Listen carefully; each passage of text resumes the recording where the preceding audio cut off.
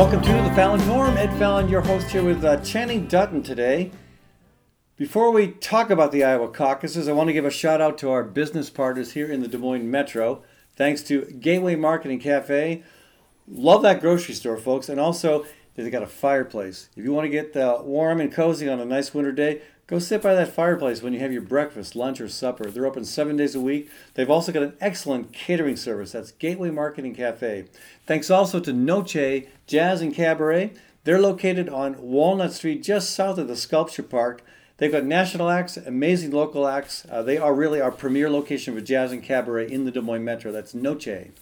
Thanks also to Hawk Restaurant, H-O-Q Hawk Restaurant in Des Moines East Village.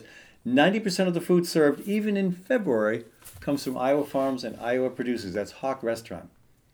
All right, so later in the program, we're going to be talking about the Climate Crisis Parade, a big deal that happened 2 days before the Iowa caucuses in Des Moines and drew 1,000 people and had 70 organizational sponsors. We'll also talk about the courts, specifically the Our Children's Trust lawsuit, which continues to move forward in its 6th year of action, plodding through the legal system. We'll talk about some other legal stuff as well, including an action that yours truly was involved with earlier last year. But now we turn our attention to the Iowa caucuses, and as we broadcast this segment of our program, the results are beginning to come in, but are not yet fully in. And I don't know what to say about this. This is, I think, kind of crazy. And I think this is essentially the death knell of the Iowa caucuses. I have been through 9 caucuses. Yes, I'm that old. I know I look like I'm 40, but yeah, I've been through 9 caucuses. And I think this is the last one. And I'm a little sad about it because I've always really enjoyed what we've been able to accomplish with the caucuses. But I'm also saying, the time has come when this tradition needs to be put to rest, and something more democratic, more reasonable, more up to snuff for the times needs to be put in its place. But that said, before we talk more about that, Channing, the results, as we see them right now, just coming in, and again, I don't know when we'll get the full results in, but right now, with 62% reporting, we see Pete Buttigieg at 27%, Bernie Sanders at 25%, I'm rounding here, Elizabeth Warren at 18%, Joe Biden at 16%, and Amy Klobuchar at 13%. What do you make of that? Oh, wow. Oh, sorry, did I put you to sleep? Yes, right. Well, my humor is such as it is in reference to the scandal that has become the Iowa caucus. What could we Google that involves scandal? What words could we Google that would still lead us right back to the Iowa caucus? I Googled a bunch of different options. Some of them I can't say on an FCC-regulated station. Okay. And Iowa caucuses came up. Right. Well, yeah. It is an embarrassment at the international level. It's too bad. It reminds me of the gambit that Jon Stewart used years ago with Rick Santorum. I won't go into it. Oh no, don't go into that. Right, one. I won't go into it. I mean, we can probably say that. That's probably not one of the FCC's words yes, that they regulate. But we're not still, going to go into it. No, don't go there. Right. But of course the story is, and depending on where we were and if we were at those caucuses, some I think precincts ran pretty smoothly.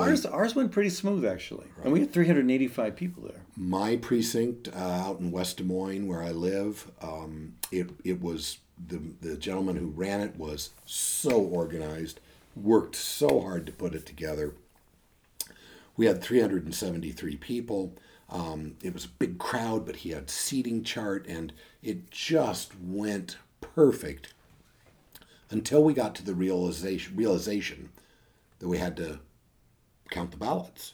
And we had to, small detail. Right, and we had to see what the 370 and again, not ballots, but those preference cards. Yeah, right. Yeah. But the preference card, and the front, and sign it, and then if you're viable, not viable, you fill out the back. Right. And there were a bunch of directions, and this is a precinct that I would say, the age of the people is such that it's not like we're dealing with first graders. They're mature. That was the Republican caucus. Yeah, that was. Oh, did I say that? Oh my God, I can't believe I got said the 99%. That. Yeah, right. Stop. But I would say it's affluent.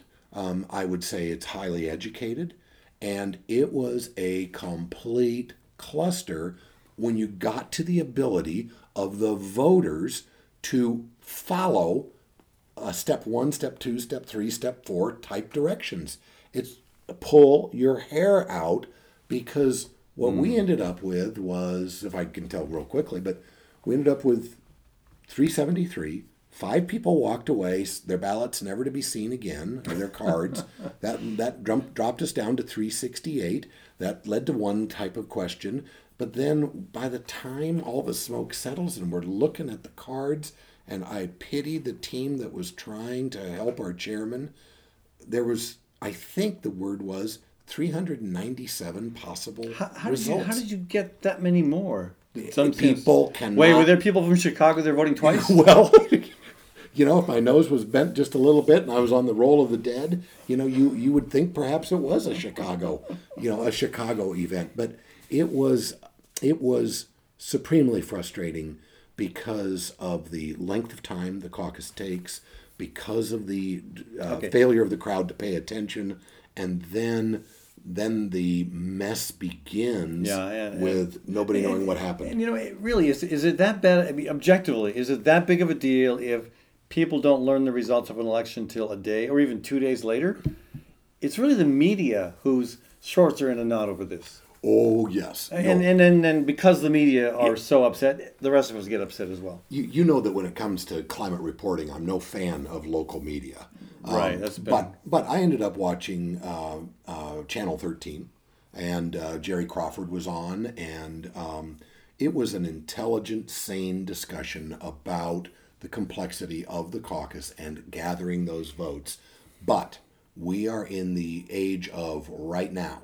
We want to know right now, and the Democratic, the Iowa Democrats know that this is our day, this is our age. Yeah. And I want a golden goose, Daddy, and I want it now. Yes, right. And if we could, I was saying to my attorneys and staff today, I would love to have been in the room where it happened when they came up with this 3-step plan: turn the card over, sign the front, don't sign the back. I understand the Democratic Party in Iowa had to do something. There's so much pressure to try to make this work for more people, to make it more transparent, and to still have it make sense in terms of the national scheme of New Hampshire having the first primary.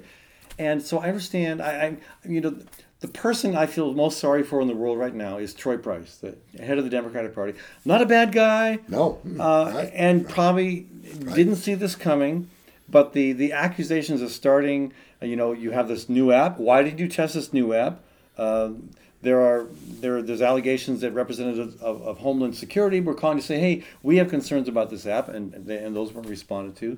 So it would suck to be Troy Price right now. Well, I feel bad for the guy. It is a colossal mess, and let me throw out the number that I'm giving this secondhand, but what was particularly embarrassing, you have been very active with the presidential candidates. I have been, just begging them. You've been a nuisance to most of them. Climate change, and they answered the bell, and they had great staff and great presence and brought passion and energy. And the number I've heard is the campaign spent approximately $44 million, but who cares? On what? On their effort in the state of Iowa. Oh, yeah. Salaries, more meals. than that, maybe, yeah. Well, this is just the campaigns. Yeah.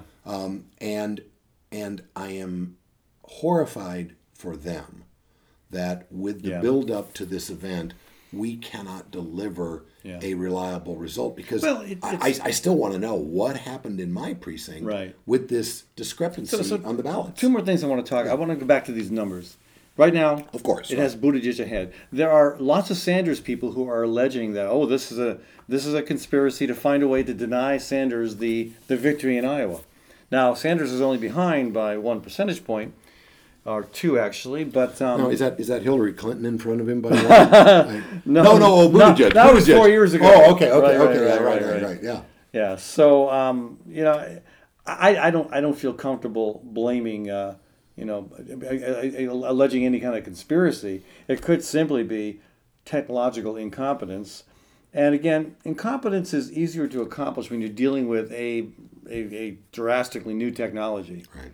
And so I'm not willing to start laying blame, implying any kind of conspiracy theory here. I do think that in 2016 there were some very specific efforts made to deny Sanders the opportunity to claim victory where some of those opportunities would have presented. And that I would not be surprised to see that happening now. But I don't think, I think Joe Biden has been the candidate of choice. But I think if these numbers hold... The choice of the establishment. Yeah, right. If these numbers hold, Joe Biden is done. There's no candidate who's ever finished below second in Iowa who is you have to finish at least one or two to go on to be president. Is that written down? No, that's just my memory. Did the framers write that down? No, it's just engraved in my head from experience. Right after the impeachment provisions. Yeah, right. So, but back in 1988, Michael Dukakis got third in Iowa, and he became the Democratic nominee. Of course, he lost. But there's no incidence of anybody getting lower than third place and going on to win. And here's Biden in fourth, maybe fifth. I mean, I wouldn't be surprised to see Klobuchar pass Biden before the last 38% is counted. And so, this is right now, a race between Buttigieg, Sanders, maybe Warren, and going to New Hampshire. Look at the numbers in New Hampshire. Sanders is polling, and again, that could change, but right now he is polling extremely well in New Hampshire. He could do very well in Nevada. And then we look at South Carolina, where Joe Biden's immense lead of by 30 points has shrunk in the last poll to a lead of 5 points. And part of that's because, Sanders has gained traction. A big part of it is Tom Steyer has a really compelling message to African Americans. And I heard that message here delivered here in Des Moines, and it is well received. A lot of my black friends were like, yeah, I like what this guy's saying. And I have a feeling that what Steyer is doing in South Carolina is peeling away a lot of that African American support from Biden. You could well see a contest in South Carolina that has Sanders and Steyer the 1-2 candidates. I would not be surprised to see that. Well, that same poll that you were talking about, if we're both kind of envisioning the same one, in South Carolina had Joe at 25, Bernie at 20, and Steyer at 18. 18, that's the one. Right. Yeah. And so something could be happening on the ground. The real winner last night in Iowa was a billionaire named Michael Bloomberg, because he was smart enough to avoid this mess. Yeah. And what he's done in because of all the chaos, he's doubled his ad buy in areas where he's already spending crazy amounts of money. He saved himself some version of $44 million just by bypassing Iowa. And New Hampshire. And New Hampshire. And, I think this is a race that's going to go to convention.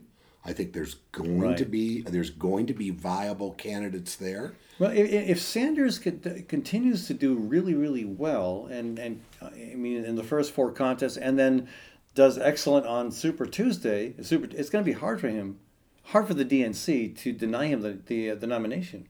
I mean, I know they'd like to. There's no doubt about that. Yeah, but I want to come back to, the Tom Steyer moment. Right. There's no, anybody who knows you and me know that because of his position on climate, right. Tom Steyer was our number 1. Bernie was a close number 2. Right. And again, because of his climate position. But when I talked to the people, even in my precinct, what brought you to Tom Steyer?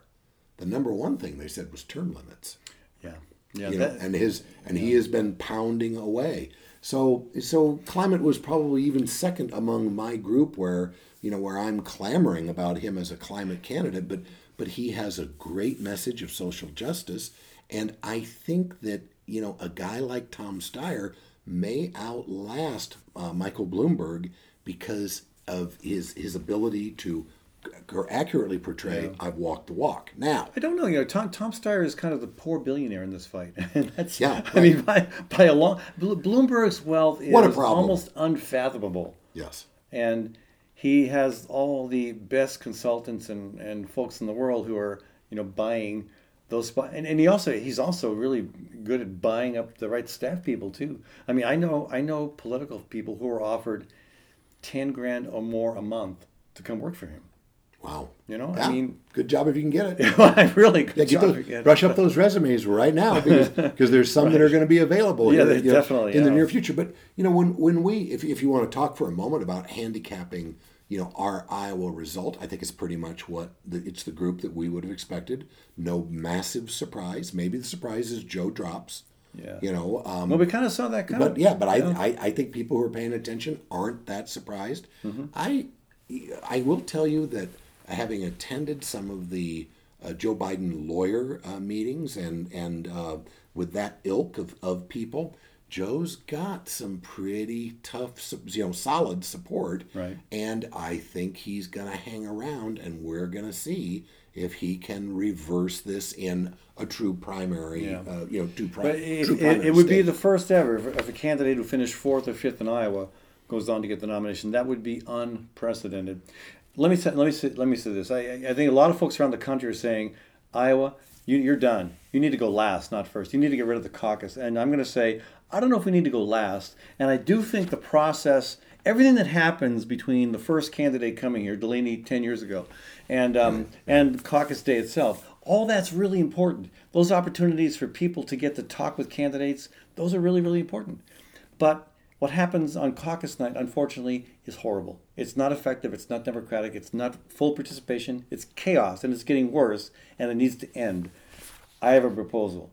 Okay. I think we ought to have I think every state ought to have a chance the to royal go first. The royal coin flip? No. We're done with coin flips NCAA brackets. And rock, paper, scissors. No more of that. They were flipping coins last night. I know. And we did rock, paper, scissors at one caucus I was at a couple years ago. No, but I'm talking last night they were flipping coins. I know. So I think I think it's good to have small states go first so candidates can really engage with voters. It's good to have some states from the north, east, west, south, midwest.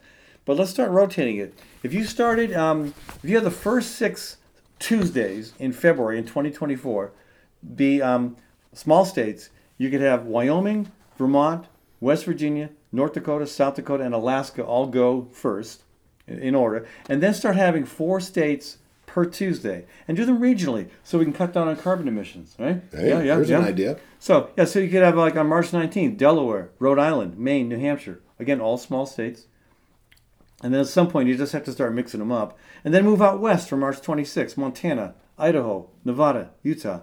And then down south for April 2nd with Mississippi, Arkansas, Alabama, Louisiana.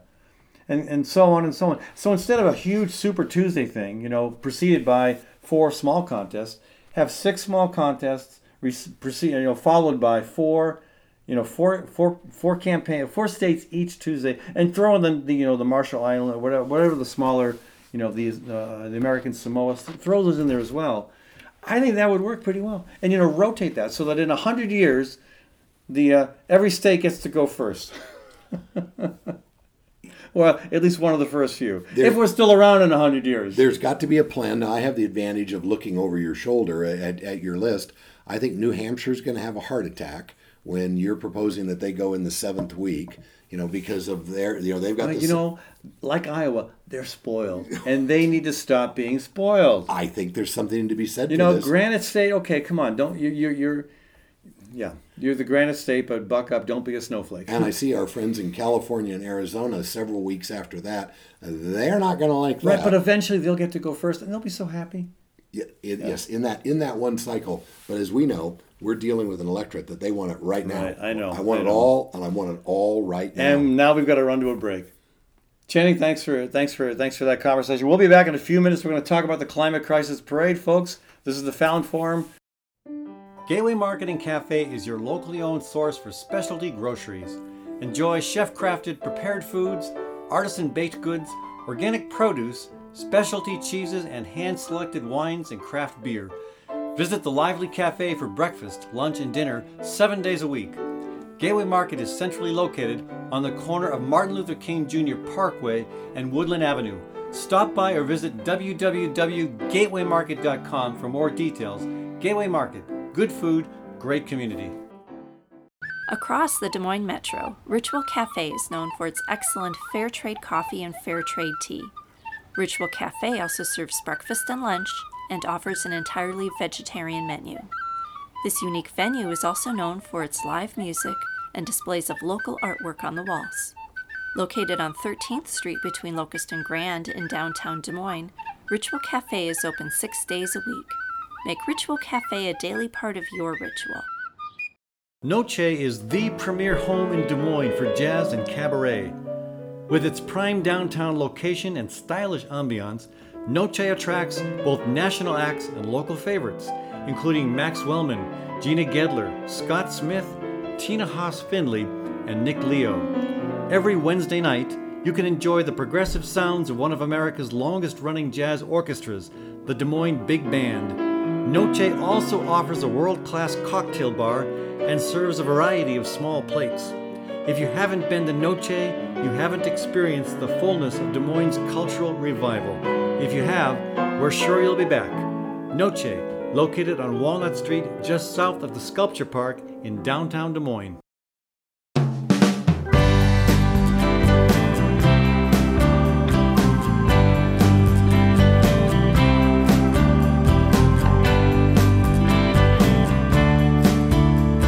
Welcome back to the Fallon Forum. Ed Fallon here with you and Channing Dutton. So before we talk about the Climate Crisis Parade, I got to give a quick shout out to some of our local business partners who make this program possible. Thanks to Gateway Market and Cafe, that's our anchor sponsor, and My Grocery Store. A great place for breakfast, lunch, and supper. Gateway also has an excellent catering service. That's Gateway Market and Cafe. Thanks also to Story County Veterinary Clinic, where Dr. Kim Holding has been treating all creatures great and small for over 30 years at Story County Veterinary Clinic. And finally, thanks to Ritual Cafe, located on 13th Street in downtown Des Moines. Fair trade coffee, fair trade tea, and an all-vegetarian menu. That's Ritual Cafe. So, maybe you were in Des Moines this past weekend, and if you were, you might have noticed, or even been a part of, the Climate Crisis Parade. 70 organizations joined in, and about 1,000 people showed up. And one of those guys there was Channing Dutton. And he behaved himself reasonably well. True story. Yeah. And you were there with a sign. I'm trying to remember what your sign said, Channing. Well, lately, Ed, I've been working only one real sign, and that is it's a large poster of my grandson, William. Oh, yeah. And this one was a double poster, so that if I held it up in the air, you could also see an image on the back. But it kind of follows this new theme that I have, where I'm asking everybody to open their cell phone and take a look at a picture of somebody who they love when they think about climate change. And so for that event, but really I took it to the caucuses. Did they let you bring it into the caucus? Sure. Okay, right. good. No, I had it front and center, and I had a chance to give a recommendation speech for Tom Steyer, and I ask everybody at the caucus to pull out their cell phones because, face it, we're in a cell phone age. Everybody's looking at their phones. I just was at my law firm. I was talking to a great young man, really smart, really bright, and he had his nose buried in his cell phone while I was talking to him about legal strategy. And so the theory of the large poster, and I would urge everybody to do this, is start carrying around a picture of somebody who you love, who you think is going to have a climate future ahead of them. And that starts to really shape your sense of responsibility. And so at the march, it was perfect. And this is a kind of a large, blown-up photograph of your grandson. 20 by 30, can't be missed. Okay. And it draws a lot of attention. Now, obviously in a very sympathetic crowd at that point. What kind of response did you get? Well, what the photograph does and what the concept does is it bonds us together as a team. Because we all have people who we love. And even those who don't have children have nieces and nephews, or there's someone in their life who they love, and we all know that there's generations to follow us. And when I've been on your show before, I talk about the concepts of intergenerational justice. And that's not so much justice for the group that's here right now, right. But there is a group that's going to follow us, and like robbing a bank and pulling all the money out of the bank. We're pulling all the money out of the resources, or all the resources out of our planet that should be there for those who follow us to enjoy. Right. So the photograph has no detractors. It only draws a positive response. And when you talk to people even about the cell phone line, there's not a naysayer in the crowd. because you could have heard a pin What do you drop. mean? What do you mean the cell phone line? You mean at a candidate event? Well, yeah, Okay. right. But if you're if you're talking to a church group or if you're Okay. talking to a civic group, the idea is, the way I say it is, I know you're playing with your phone. You might be discreet, you might not be real obvious about it, but I know you're playing with your phone. And so if I bore you, like if you're watching this right now and you're bored, open up your cell phone, look at somebody you love, and then check back into this conversation, because we're talking about what is important to their future. And that's what the march was about. Yeah, true. And there were so many different ways in which that concern was displayed at the march, and I was very pleased to see that it was a very broad coalition. Indigenous people led the march with drums, with singing, with a large replica of a colonial wagon with arrows in it to indicate the role that colonization and overall, just generally speaking, our very consumptive society has played in encouraging and enabling climate change. And there were other, frontline communities, minority communities that were very positively represented. Dave Houston with Homes for My Peeps was there. Dave is with a community effort to revitalize homes in the urban core, homes that low-income people can afford to buy, and homes that are designed with sustainability in mind. And I was glad to see him there.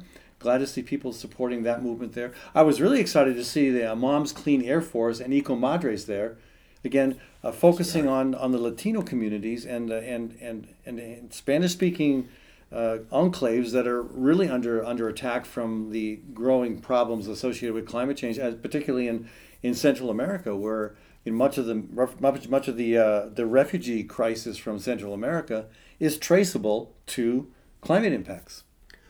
The groups were amazing. Here's the groups that stand out in my mind.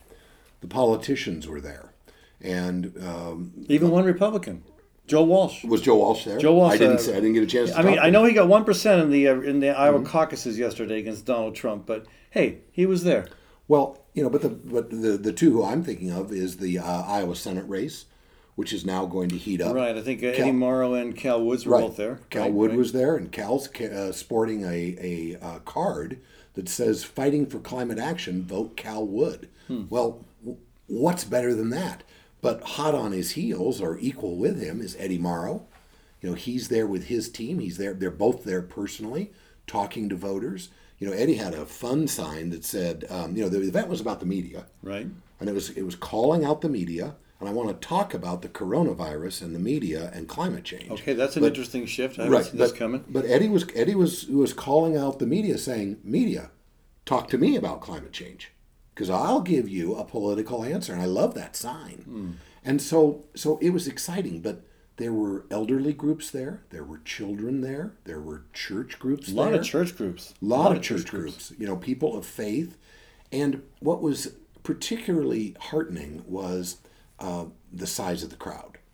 The vision started off, our friend Steve Shivers.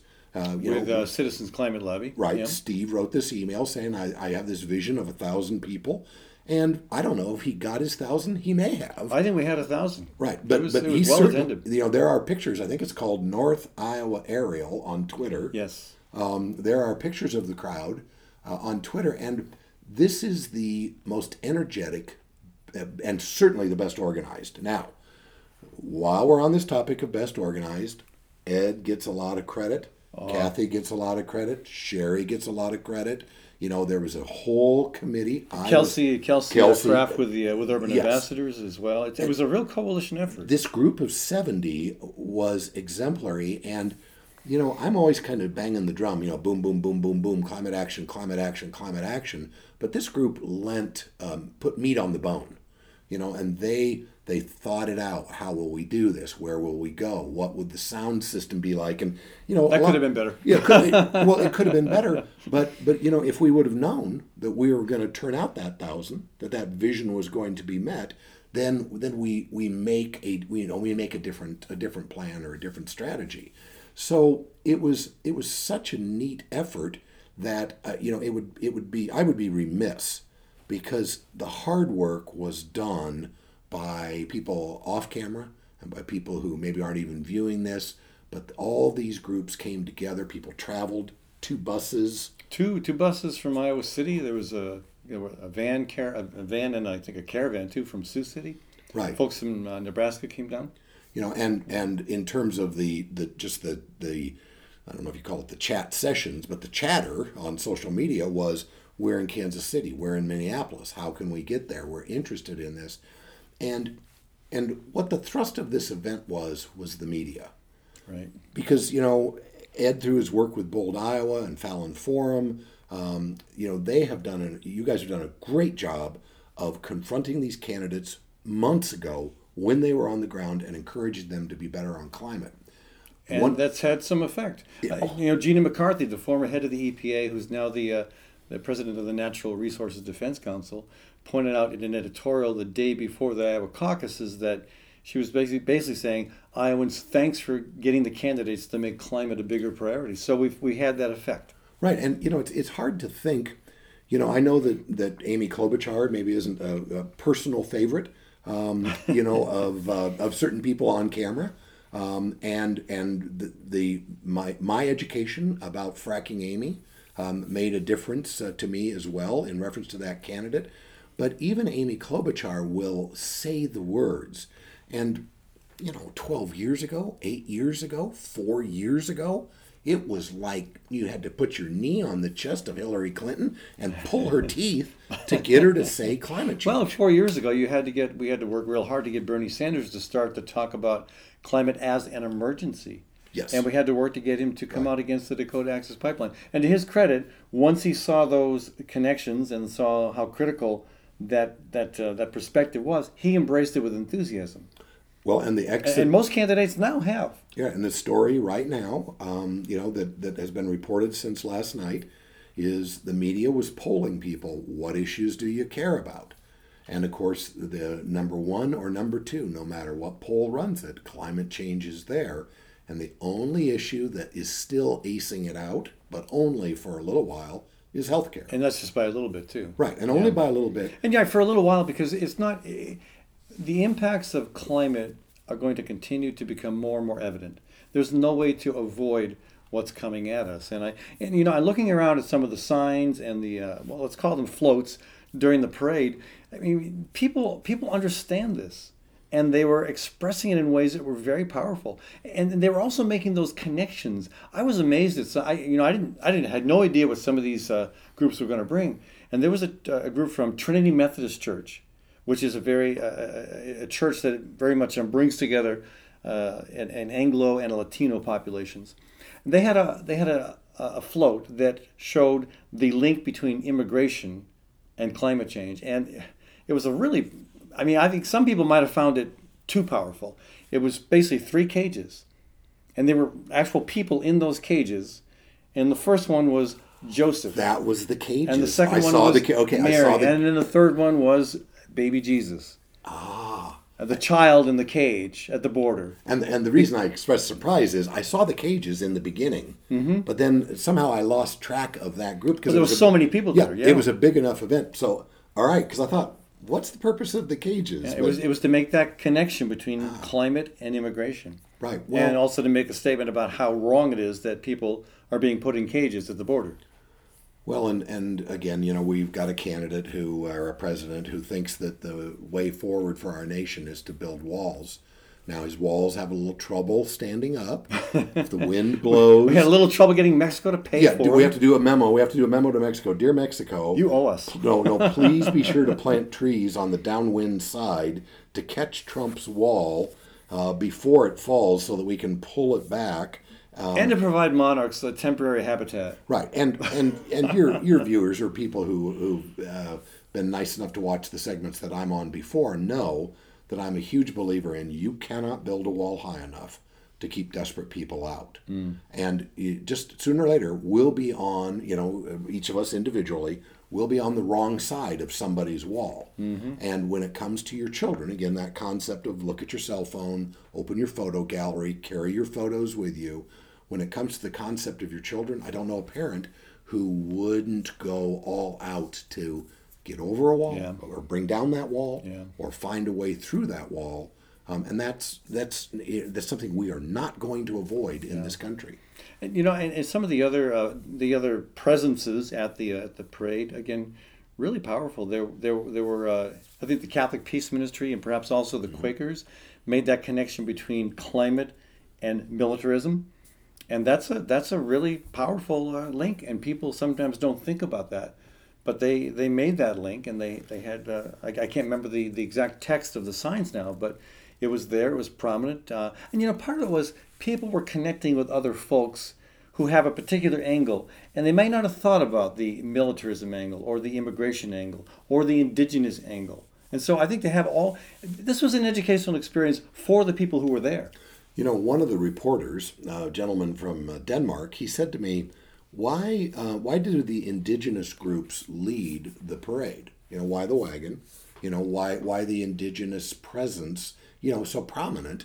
And of course, when we look at the communities that are impacted, it's always the communities that are the most disadvantaged, whether it's women or people of color or the indigenous. And one of the things that shapes my thinking is we rely so heavily on the indigenous people, the nations of the indigenous world, to resist the fossil fuel industry right now. The pipelines that they want to build in Nebraska, the indigenous nations are leading that charge. And in Canada, they are personally and solely responsible for saying no. And so, our allies are everywhere, and that's what this march helped us bring together. Yeah. And now we got to talk about the bad part of the march. That was? The media. Oh, the media, right. I mean, right. Where were they? Hey, KCCI, WHO, IPR, the New York Times. Where were you? KCCI had a small segment. Oh, well, yeah, but like 30 seconds. Right, small segment on the biggest story of all time. Shame on you. You should do a better job. You only pick the low-hanging fruit when you report the news, and even when it's a climate story, like Australian wildfires, you just sit there and shuck it up. Oh, golly gee, what could it be? What could be causing this to happen? Wake up and attend. Yeah, come to a Citizens Climate Lobby meeting, Curtis Gertz. Hey, Ed Wilson, it might not hurt you to say climate change, because we both know you know what's going on. Yeah, and again, they should be able to make these connections. When you have record flooding in Missouri, on the Missouri River, right, it's impossible not to identify the climate connection. There are those who want to blame the Army Corps of Engineers, but if you listen to science on this, that is a climate impact. When you look at the drastic shifts from too much rain to too little rain and how that's affecting crops here in Iowa, that is a climate impact. And and people will say, well, we always have those kinds of problems. Yes, we do, but they're more dramatic, more pronounced, and also the weather events are occurring in places and in times where they don't normally impact that way. I mean, for example, a year and a half ago when we did the First Nation Farmer Climate Unity March, I was thinking, okay, September 1st through 8th, this is going to be great. That's usually a drier time of the year. Solid rain the first 6 days, intense thunderstorms, huge flooding. We were really lucky to have churches that bailed us out and let us come sleep inside for a good part of it. So, I mean, all those stories should be reported as a climate story. They're not a weather event alone. It's not just flooding. It's not just drought affecting a farmer. It's not. To ignore the climate impact, it's like having a mass shooting and saying, well, we had this mass shooting. We're not going to bother to ask why it happened. No. Of course, the media loves to get into the why. Oh, they'll delve right into the mind of the troubled individual, to find out what they were thinking. All right, but let me real quick, because I know you got that internal clock in your head. I do. About time. Yeah, we're going to cut you off soon, Shane. But what's the connection between coronavirus, the media, and climate change? Well, today the polling is out. It says 70% of Americans are convinced that coronavirus is a threat to them. Why? Because the media is doing their job. They're telling the story about the coronavirus and what it means.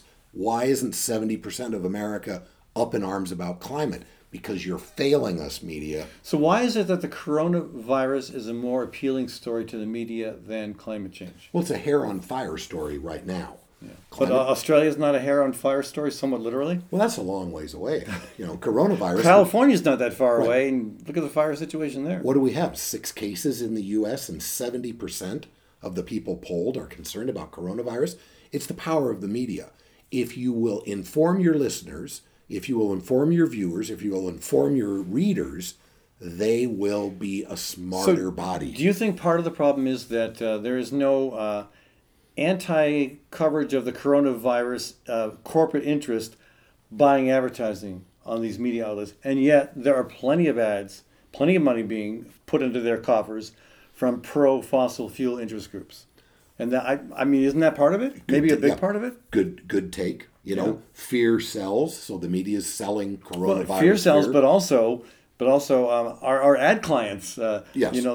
The ones that we can't afford to offend. It's just like the Democratic National Committee. When they ripped the fossil fuel donation ban out of they passed it, then they ripped it out because they realized, oh wait, we get a lot of money from the fossil fuel industry. We better be careful about offending them. Well, so I think that's part of it. And that amazing march in New York City 5-6 years ago. 5 years ago. So many people. 6 years ago, yes. It was designed to influence the UN, but the march didn't go anywhere near the UN. And do you remember who paid for the toilets, who provided all the toilets? I don't. It was Exxon. It was the fossil fuel industry. So they had a voice. They had a voice in the rout. And this is the power of the money. I did not know that. Yeah. That is interesting. We need to talk more about that. But first, we need to go to a break. And when we come back, we're going to shift our focus to a conversation about the courts and what's happening in terms of how climate cases are moving through the courts, federal and district. Back in a minute, folks, on the Fallon Forum. When it's time to entertain, think of Gateway Market to handle all the details. Gateway offers a wide variety of stress-free options like cut-to-order cheese and charcuterie, a delicious olive bar, and a wide variety of chef-prepared dips and spreads. Or let Gateway's catering team take care of the entire event, right down to the wine and beer pairings.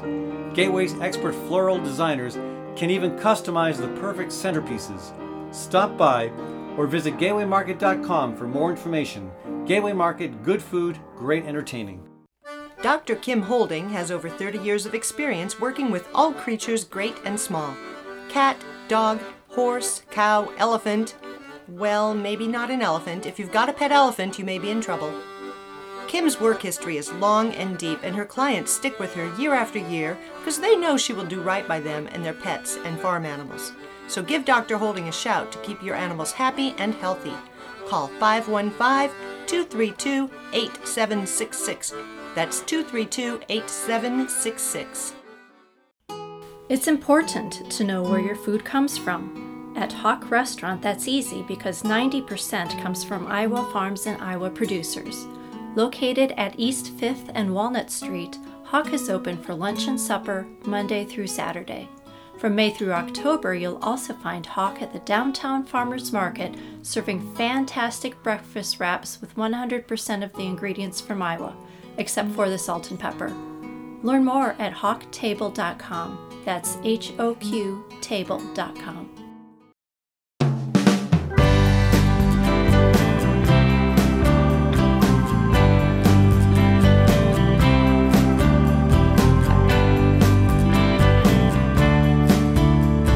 Welcome back to the Fallon Forum, continuing our broadcast from Des Moines, Iowa, the cultural and culinary crossroads of America. A quick shout out to some of our partners. Thanks to Gateway Market and Cafe, located on 20th and Woodland. That is my grocery store and a wonderful place for breakfast, lunch, and supper, open 7 days a week. Gateway also has a catering service that's second to none. That's Gateway Market and Cafe. Thanks also to Birds and Bees Urban Farm, where you can take classes on how to turn your lawn into dinner. Yeah, Birds and Bees Urban Farm, birdsbeesurbanfarm.org.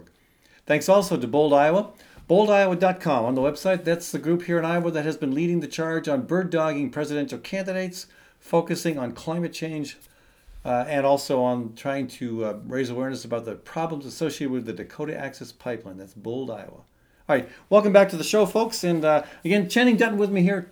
Channing, a noted attorney here in the Des Moines Metro, and there's always a lot to talk about with the courts because climate is now being fought on several fronts, at the grassroots level, at the political level, at the legal level. And one of the biggest cases of interest is the Our Children's Future case, which has been going on for what 6 years now? 2013. 2013, and just received an unfortunate setback in, I believe, the district court in Oregon. No, this would be the Court of Appeals in San Francisco. Gotcha. Right. And again, give us a little background on it. I mean, most people are familiar with the lawsuit, but just so folks know what it's all about. Well, before we do that, Okay. I would be remiss not to say to your viewers, you opened this segment talking about Gateway Market, and I love that place. So just for what it's worth, that's my opinion. But go there all the time and have a really, really great meal. So we always look forward to it. Let's do a review. So in 2013, Dr. James Hansen, Denison, Iowa, Dr. Hansen and a professor named Mary Wood at the University of Oregon, they started calling for climate litigation based on public trust doctrine. And the public trust doctrine is there's certain assets or resources that are so essential to life that they cannot be denied to people. And of course, water is one of them. Air is another one of them. And a future. Right, a future. We often talk about intergenerational and climate justice. So these concepts are at the heart of the case. The shorthand of the case now is called Juliana. That's the name of the lead plaintiff. Kelsey Juliana. Right. Who was on the Great March for Climate Action. Okay. Yeah, she walked about halfway across the country. Well, and so her name is going to be forever etched in terms of the courts and climate litigation. But in 2013, 2014, the idea was we'd like to litigate in every state, and we'd like to build a body of case law. And that's what lawyers do, one step at a time. You put the pieces of the puzzle together, and you culminate in a one grand federal case, which is the Juliana case. And they have been doing great things in the federal district court out in California with that case. I thought in Oregon as well, right? Well, it's that. Okay. It has. There's cases everywhere. Alaska, Washington. We did one in Iowa. That's right. Which was Gloria Day Philippone. But the federal case, there's only one federal court. And so the judge in the federal case has brushed back the United States government every time. Nope, we're going to hear this case. We're going to start to make decisions. We're going to make recommendations to require the government to move forward and to protect the resources and the future. And so there have been 2 or 3 appeals to the 12th Circuit where the government's been trying to weasel their way out of it. Now, they have an eloquent argument, but it basically is legal weaseling. And what they do is they just say, well, this isn't fair. The issue is too big. It's too complex. Woe is me. The courts can't do anything about it. And they've been brushed back. All efforts they've made up until the past year have failed. And did the courts have a similar response to civil rights? Name any great issue. Yeah. Breaking up the robber barons. Right. We can't do it, but we did do it. Women's right to vote. But we did do it. Civil rights. But we're doing it. So what's that tipping point where you get them to finally say, okay, maybe women do have the right to vote. Okay, maybe it's not okay to segregate, our black citizens to secondary, second class status. At what point is there enough society, momentum in society at large? Is there enough case law that builds up to the point where finally they have to admit that, oh yeah, we do have jurisdiction here? Well, and when you go to law school, that's really what you spend your 3 years doing, is you start with the little issue, and then someone builds on it, and someone builds on it, and then a clever lawyer makes this argument, and a really good lawyer makes that argument, and all of a sudden you get busing rulings. And all of a sudden you have to educate the judiciary. You have to start with them as young lawyers and try to train them properly, change hearts and minds as they're rising through the ranks. Then they become the judges. Now, marriage equality, that was a ruling that passed here in Iowa unanimously. But I know you're suggesting that was an incremental buildup, but I'm not sure. That seemed to happen pretty dramatically and quickly. I can't think maybe that's an exception. Yeah, I can't think of the quote. You probably know it, but it's it's every stunning achievement has been accomplished on the backs of little steps, little steps, little steps, little steps, and then it happens. Right. And in marriage equality, this is what we have seen. And of course, it started with the I can't remember the first TV show, but maybe Will and Grace. But it starts with mainstream television. introducing gay characters, humanizing them, allowing us to have a view into a life that is remarkably similar to ours. And then all of a sudden, especially lawyers who've been trained properly, and that's what our Supreme Court was, they've been brought up, the right way legally. And when you start asking, is there a rational basis, this is the lawyer talk, is there a rational basis to discriminate based upon your choice of who you will marry? The problem is the forces of evil cannot come up with any rational reason. Of course, what I remember in that case was, and we're getting a little bit off the conversation of time, but this is still interesting and relevant, I think. But the argument I remember hearing was, well, if you start allowing Bob and Steve to get married, then at some point Bob's going to want to marry his horse. Right. Yeah. Or Bob's going to want to marry 2 or 3 people. And it got kind of ridiculous. Right. And those arguments sooner or later fall to the wayside because those are more like tavern type arguments. Sure. It's even Fiddler on the Roof. Can't remember what Tevye says, but it's a horse could marry or a fish could marry a bird, but where would they live? Well, we don't have to worry about that. Because the reality is we're just talking about 2 people who have love. Now, with the climate litigation, the government tries a 3rd time. And they've been they're just got their heels dug in. They do not want this judge at the district court level to issue a ruling because that ruling is going to be groundbreaking and it's going to be a big leap. As I'm doing the itsy bitsy spider, it's going to be a big leap. And so they go to a 3-judge panel of the Court of Appeals, and that 3-judge panel rules 2-1 that the case should be dismissed. And the rationale, the decision, it's Juliana, but the decision, the first paragraph of the decision cites the song, and I'm terrible at the groups, but it's the song with the lyric, "It's the end of the world as we know it." Right, REM. And so the judges who are going to kick the case out say we are facing grave crisis that's going to affect every living thing in this country and on our planet. And then they even go on to say, and we will assume that there is a fundamental right to a breathable atmosphere. Well, duh. But they grant that assumption, but then they say, in simple terms, the problem is too big. We don't think the courts can manage it. We think the poor courts, are poorly equipped. And so they suggest, well, you guys should run off to the legislature. You should go to the Congress. You should go to the Senate. You should go to your president. And you should say to them, this is an urgent crisis. We have to get going. Was that the response of the ruling justices in that case? Right. This is their basic rationale. The problem is too big for the federal courts. Now, the dissenting judge used a great example, and that is she said, if a meteor was bearing down on the planet and it was a planet killer or it was a planet devastator, we would be able to fashion remedies. Right. And we would be able to act. And we would do it fast. And we would do it fast. It's not that hard. And there are a million easy things that we could do, but it requires judicial will. Now let me fast forward into where we are. So an application's been filed. These are the best lawyers that I've ever dealt with. But they have said we want, and it's called en banc, but we want the whole court, not just 2-1. We want the whole court to weigh in on this, and they do have the opportunity to go to the U.S. Supreme Court as well. But every time you go to the U.S. Supreme Court, it's a roll of the dice if you even get heard. So there's going to be one more result. And I know that at Drake University and other law schools around the nation, the law professors are banding together right now, writing friend of the court briefs. And those briefs are going to say, you better think this one through before you say that we are a system of laws that can't fashion a remedy. Our children's trust is not dead. It's moving to another level. Right. And at what point does it come back to the states at any point?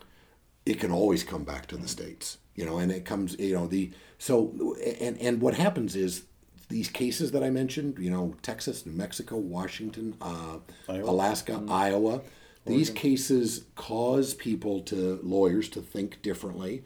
When I speak anymore, I only speak on one topic with lawyers, and that is we have to enter the era of climate litigation. And so there's cases going on right now. There's a really important water quality case going up to the Iowa Supreme Court right now based on the fact that all of our waterways are contaminated and our drinking water, especially through the Raccoon watershed, that our drinking water has to be purified at that's at the Supreme Court level here. Right, that's going to be decided by our Supreme Court as well. In some cases, and that's a climate case. Yeah, it is. But in some cases, the case law is built not at the federal level, but at the district level. And here in Iowa, as you know, we had a case recently that alleged that we had a right to take our message of climate urgency to those assembled for a President Trump fundraiser in West Des Moines. Right. And we took that to the district court and went to the appeals court, and we were found it was dismissed. Right. That was. And I don't know what I'm not sure what we accomplished. There were 5 of us who were in that case, and you were our attorney and did an amazing job. Thank you. And I don't know what happens with the I don't know if that had any impact on case law, but I remember the prosecutor for the county was trying to. Especially when one of our defenders, Kathy Burns, made the point about how it was important to stand up and risk arrest in order to defend a just cause, and she referenced teaching about Martin Luther King and the civil rights struggle when she was a teacher, and the prosecutor just went ballistic. How dare you compare what you're doing to anything that happened in the civil rights struggle? How dare you compare what you're doing to the injustices that people suffered at that time? And it just reminded me that, back then, I would have heard a similar response from an attorney saying, how dare you compare the minor injustices that African Americans experience by being forced to sit in the back of the bus or all these other injustices. How dare you compare that to the hardships felt by farmers and landowners fighting the robber barons? At some point, what seems intolerable has to become accepted and understood as an injustice. Well, and this is all part of the process of educating everybody. We need to bring, and the media has an important role in this. We need to enhance the education. Your case involving the arrest where you were protesting President Trump and his refusal to be a grown-up in the room on climate change. This exposed the Polk County Attorney's Office to a whole new line of reasoning and litigation. Now, they may feel like they won, but they lost. And the reason they lost is you never should have been charged in the first place because they couldn't establish the elements.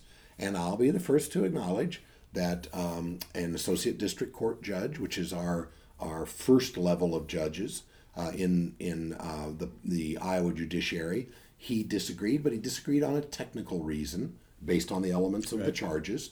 And then we went to the district court, and the district court disagreed that we had established a climate emergency. And if you're interested, contact me. But the bottom line is we lapped the field, we buried them. It was a tsunami of evidence about the climate crisis to which the prosecutor could only sputter and spit and equate a catastrophic threat that affects every living thing, including persons of color, men, women, children, young, old, ants and bears. Including justices and judges and prosecutors. Including everybody becoming indignant. It was embarrassing because it is such a specious argument because it was really just an attack.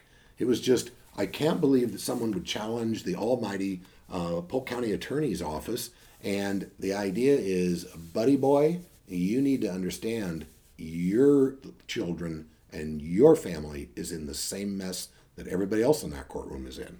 Now, we should have brought in pictures of your grandkids, our grandkids, to the court. Maybe. Yeah, right. I mean, it probably wouldn't have been allowed or accepted. We should have used the line when the prosecutor, open up your cell phone, take a look at somebody you love when you make these ridiculous arguments. Just to argue. Yeah.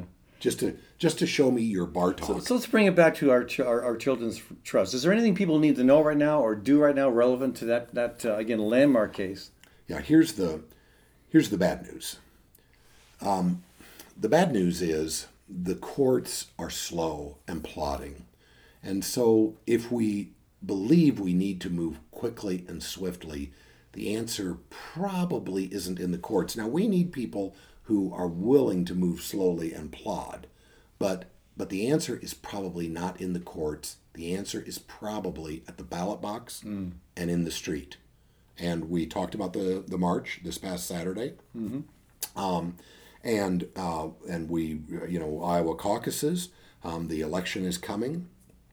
People who want to be informed and who pay attention to those pictures of the ones they love on their cell phone, they've got to be in the political game. You cannot afford to sit back and just say, well, it's all going to be okay. Because the longer we wait, the closer that meteor, that dissenting judge in the Giuliani case, the closer it gets to the planet and the closer we get to harm that we can't control. Yeah. Well, Channing, thank you so much for joining us today. My pleasure. Folks, we've been talking with Channing Dutton, an attorney here in Des Moines. And again, thanks to our production team of Kathy Burns and Sherry Herdina. Thanks to our stations around Iowa and around the country that rebroadcast this program. Of course, you can always hear the show on the Fallon Forum website, and you can catch the video stream on the Fallon Forum Facebook page. We'll be back next week with more talk radio for you on the Fallon Forum.